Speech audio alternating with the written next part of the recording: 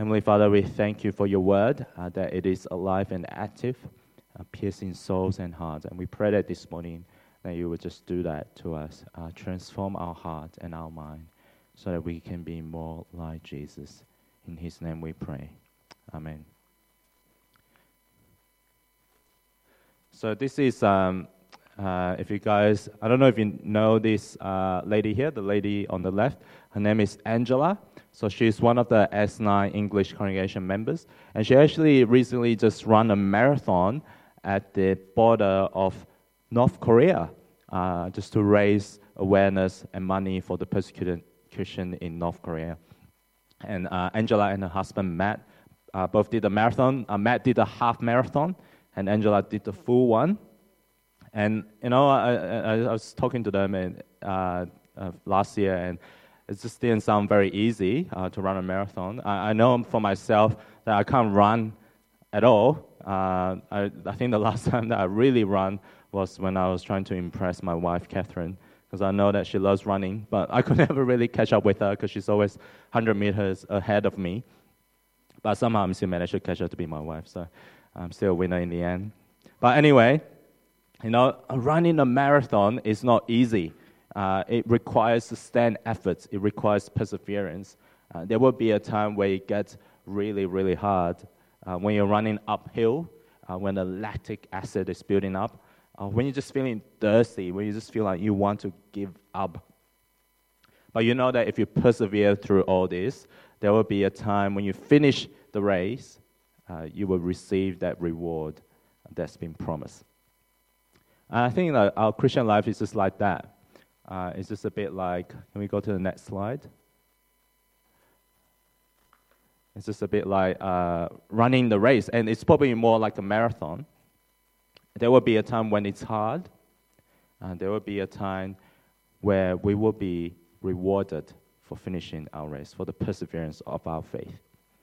And we are running the Christian race until we die, until Jesus returns, whichever comes first. And the question for us today is, how do we run the Christian race well? How do we run the Christian race well? Well, that's what we're going to be looking at today. So firstly, we run the Christian race well by fixing our eyes on Jesus. We run the Christian race well by fixing our eyes on Jesus. So let's read from the Bible. Therefore, since we are surrounded by such a great cloud of witnesses, let us throw off everything that hinders and the sin that so easily entangles, and let us run with perseverance the race marked out for us, fixing our eyes on Jesus, the pioneer and perfecter of faith. For the joy set before him, he endured the cross, scorning its shame, and sat down at the right hand of the throne of God. Consider him who endured such opposition from sinners, so that you will not grow weary and lose heart. You know, if you have been reading Hebrews, in the previous chapter of Hebrews 12 is Hebrews 11, and it talks about the heroes of faith in the Old Testament. So there's people like Abraham, people like Moses, David. They are the people who have finished their race, they have run their race, they have kept their faith in God until the end, they trusted in God's promise. And today the writer of Hebrews says to us, we are to follow in their footsteps. We are to run with perseverance the race that's been marked out for us, fixing our eyes on Jesus. And in order to fix our eye on Jesus, we've got to do two things. We've got to throw off everything that hinders, and we've got to throw off the sin that so easily entangles. Now, I talked about Matt and Angela, and just imagine them carrying a 20-kilo backpack while they're running the marathon. You know, how long do you think they will last? Probably not very long. Or if you think about if they try to run with the marathon with their shoes tied together, well, forget running, they probably can't even walk properly with the shoes entangled together. So we got to throw off everything that hinders and sins that so easily entangled so that we can run the race properly. So let me ask you, have you got anything in your life that hinders you from keeping your faith in God? something that's keeping you from running the race?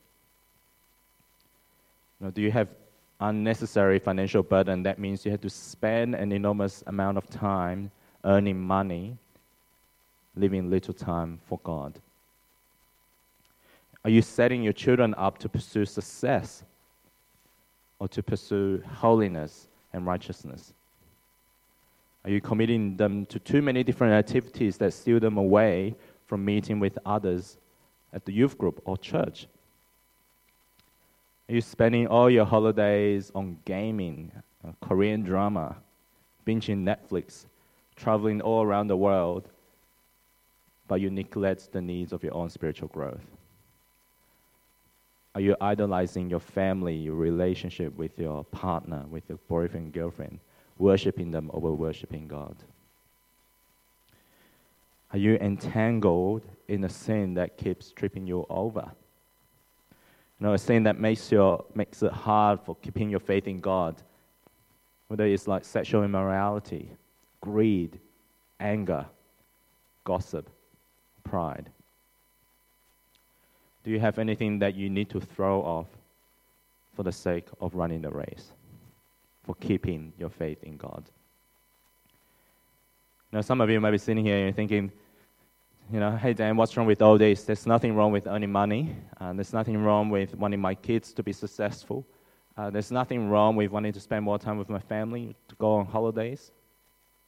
Are there sins? Well, everyone sins, so no one is perfect. Well, if this is you, can I just say that you're asking the wrong question here?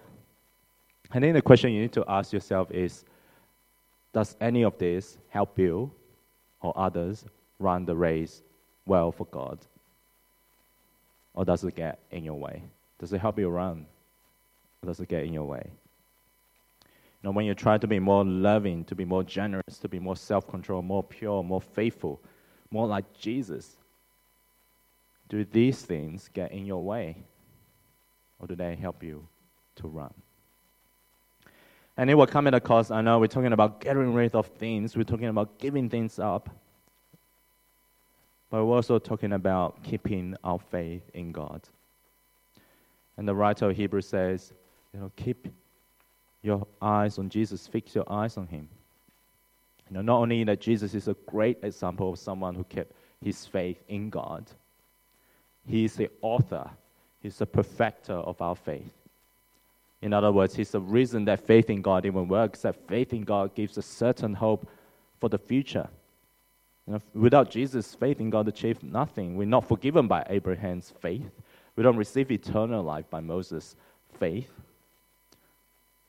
But we get these by Jesus, through His faithfulness in carrying out His Father's will. By His perseverance to the cross, taking on the wrath of God on our behalf so that we can be fully forgiven, so that we can receive eternal life because of Him. We can have a relationship with God. So look at Jesus. Jesus went through suffering. He was mocked, He was beaten, He was crucified, and yet He endured through it all. And how did He do that? Well, He knew the future that God has in store for Him. For the joy set before Him, He endured the cross, scorning its shame. Jesus knew the joy that even after His death, He would be resurrected and restored to God's right hand in glory. He knew the joy that through His death, that many people, men, women, boys, and girls, He would bring many people to the family of God. He knew the joy of seeing His people delivered from sin. He knew the joy of sharing eternity with His people in the new creation. For the joy set before Him, He endured the cross. He knew the joy of what's to come, and He kept His faith in God. And knowing this, seeing how Jesus lived, seeing how He persevered for our faith, we are now to consider Him, that we too will persevere in our faith. The other day I was meeting up with my ministry friends. He was going through a really hard time. He was being slandered in his ministry. He was accused of things that he didn't do, and he was on the edge of giving up ministry. I just asked him, why didn't you give up? What kept you going? He said, well, I just at the time, I just thought of Jesus and what he went through. He was mocked, he was accused, and he endured it all for my sake. So I want to keep going for Jesus' sake, for the sake of my brothers and sisters in Christ, even though it's hard.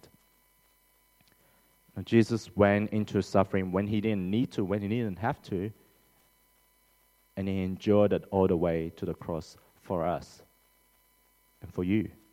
And he's finished the race. And he's given you everything you need to run the race. He's given you forgiveness of sin, adoption into his family, his Holy Spirit, and eternal life. So fix your eyes on Jesus. Well, secondly, we can run the race well by enduring hardship as God's loving discipline.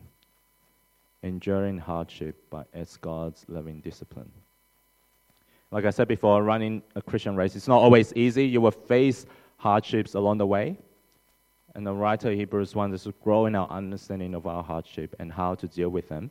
He says this in verse 4, in your struggle against sin, you have not yet resisted to the point of shedding your blood.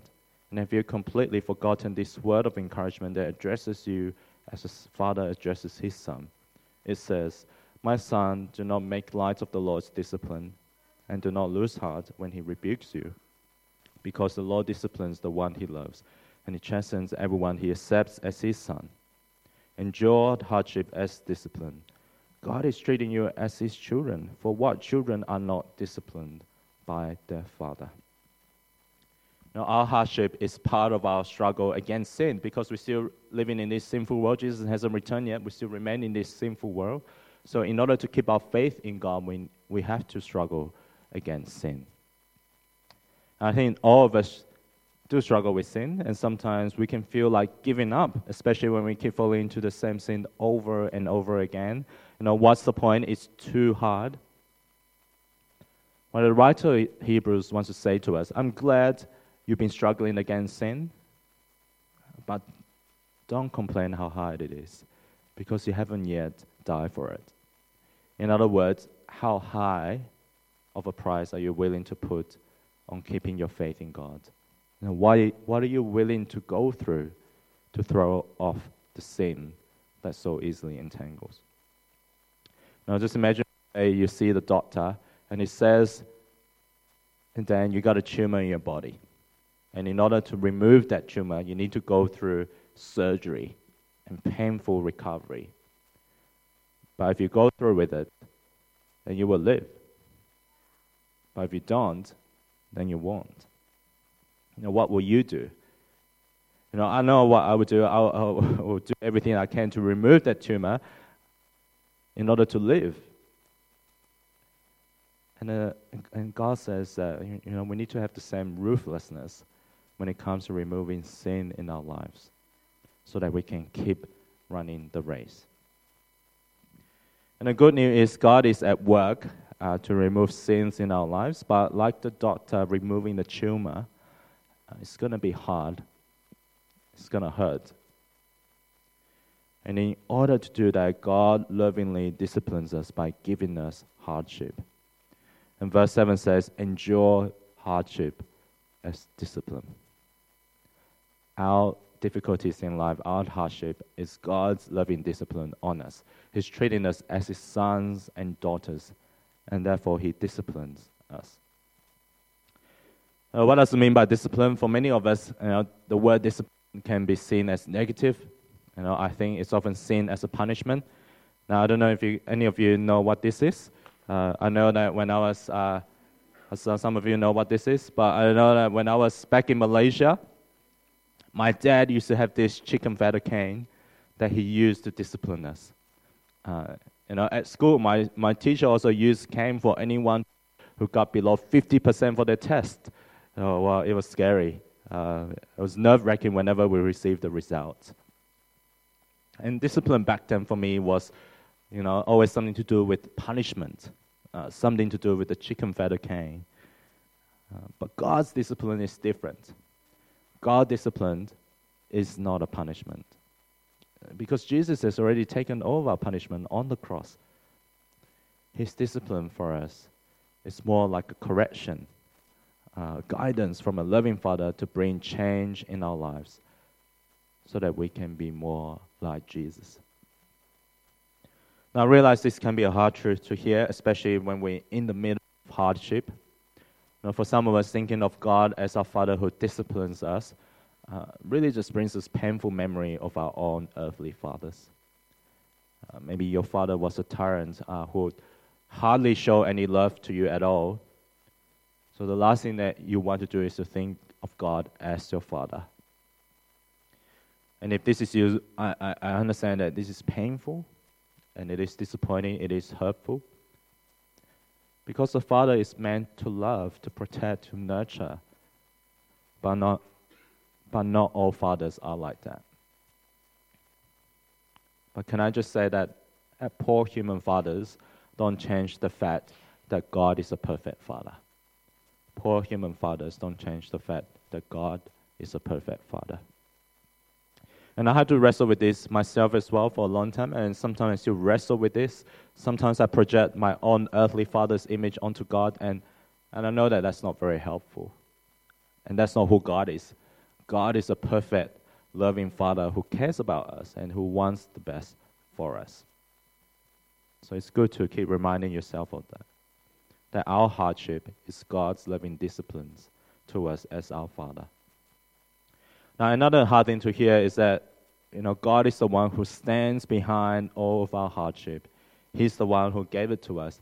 I think sometimes we often think of God as the God who's behind the good things, but the bad things, we don't really talk about it as being from God. So we reduce our God to be the God of the things that we like and enjoy, but we take him out of the picture when things go bad. And if God is only in control of the good things, does that mean that bad things are out of his control?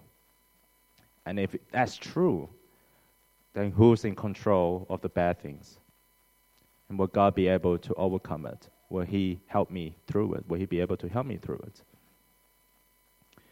Well, that's not what we're seeing here. The Bible actually has a much bigger picture of God, that he's in control of all things, the good and the bad. He stands behind our difficulties in life. And the writer of Hebrews actually doesn't see this truth as uncomfortable. He actually says in verse 5 that he sees it as words of encouragement, because he knows that in the hard times that God is still in control, that he has a purpose for it, even when we don't see it at the time. Our hardship doesn't mean that God has taken his hands off the wheel. It's how God disciplines us in love. So how are we to approach the hardship in our lives? Well, verse 7 says we need to endure them. We need to submit to them as God's discipline. Let's read again from verse 7. Endure hardship as discipline. God is treating you as his children. For what children are not disciplined by their father? If you are not disciplined and everyone undergoes discipline, then you are not legitimate, not true sons and daughters at all. And moreover, we have all had human fathers who disciplined us, and we respected them for it. How much more shall we submit to the Father of spirits and live, that discipline us for a little while as they thought best? But God disciplines us for our good, in order that we may share in his holiness. So our discipline, our attitude to God's discipline should be one of submission. We don't use hardship as an excuse to resent God, to accuse him for failing to love us, or opportunity to whinge or to be bitter. That shouldn't be our attitude. You shouldn't respond like the child. Stop working. No more. Oh, okay.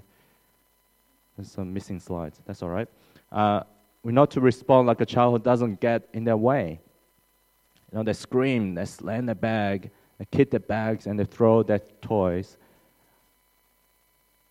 We need to submit to them, submit to God, and endure hardship as discipline.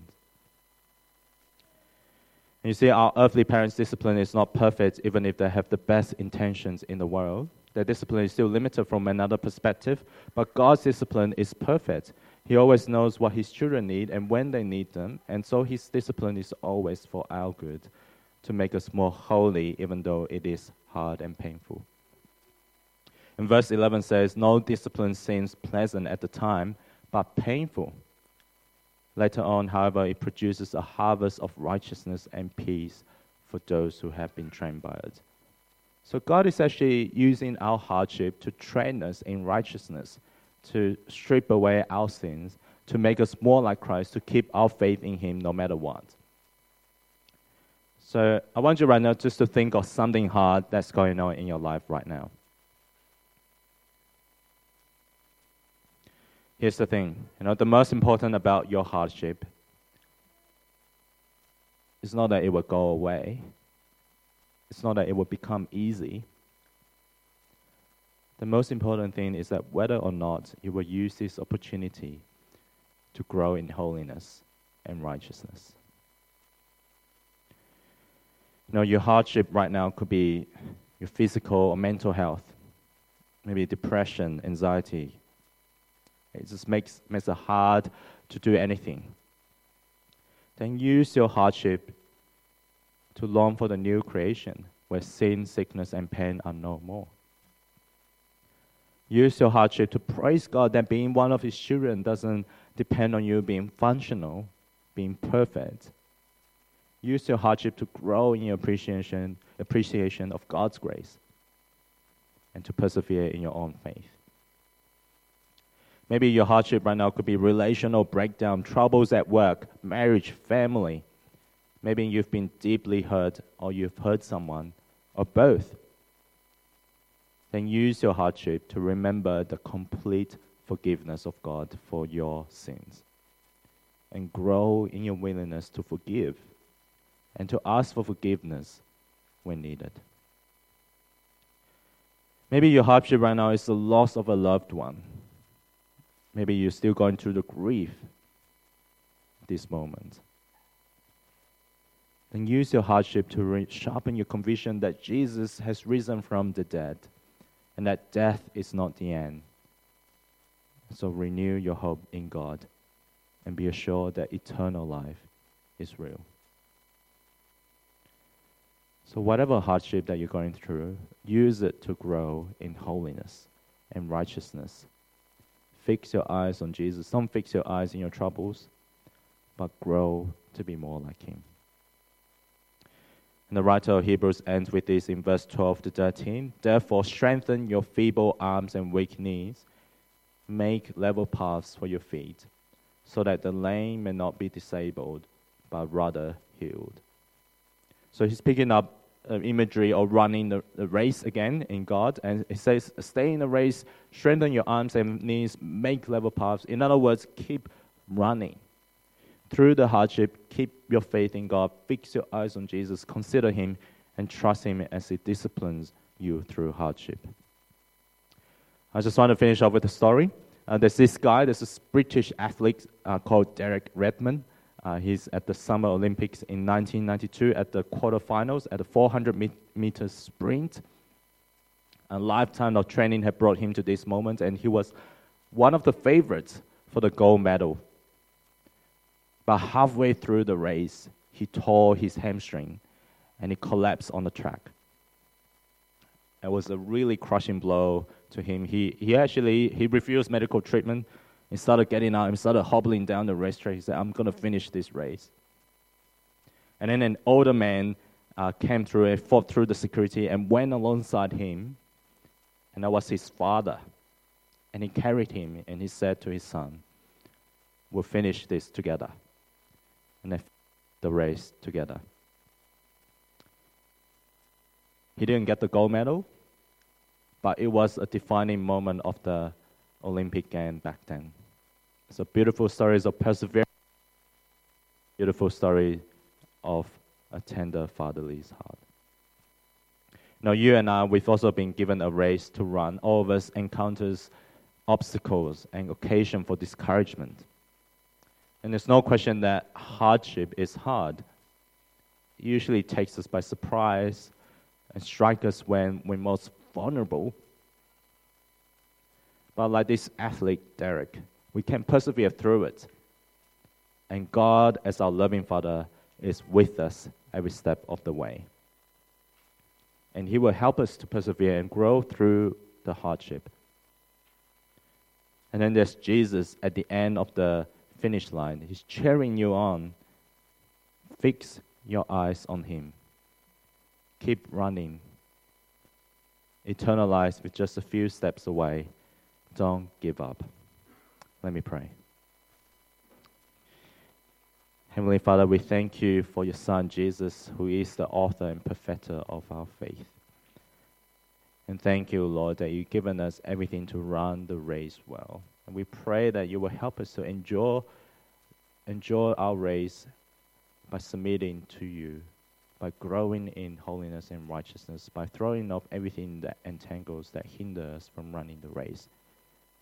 And thank you, Lord, that you are with us every step of the way. And we just pray that this morning, that for those who are going through difficulties, for those who are going through hard things in their lives right now, that we pray for your comfort, and we pray for your peace, pray for your strength to help them to keep going, to keep fixing their eyes on you. In Jesus' name, amen.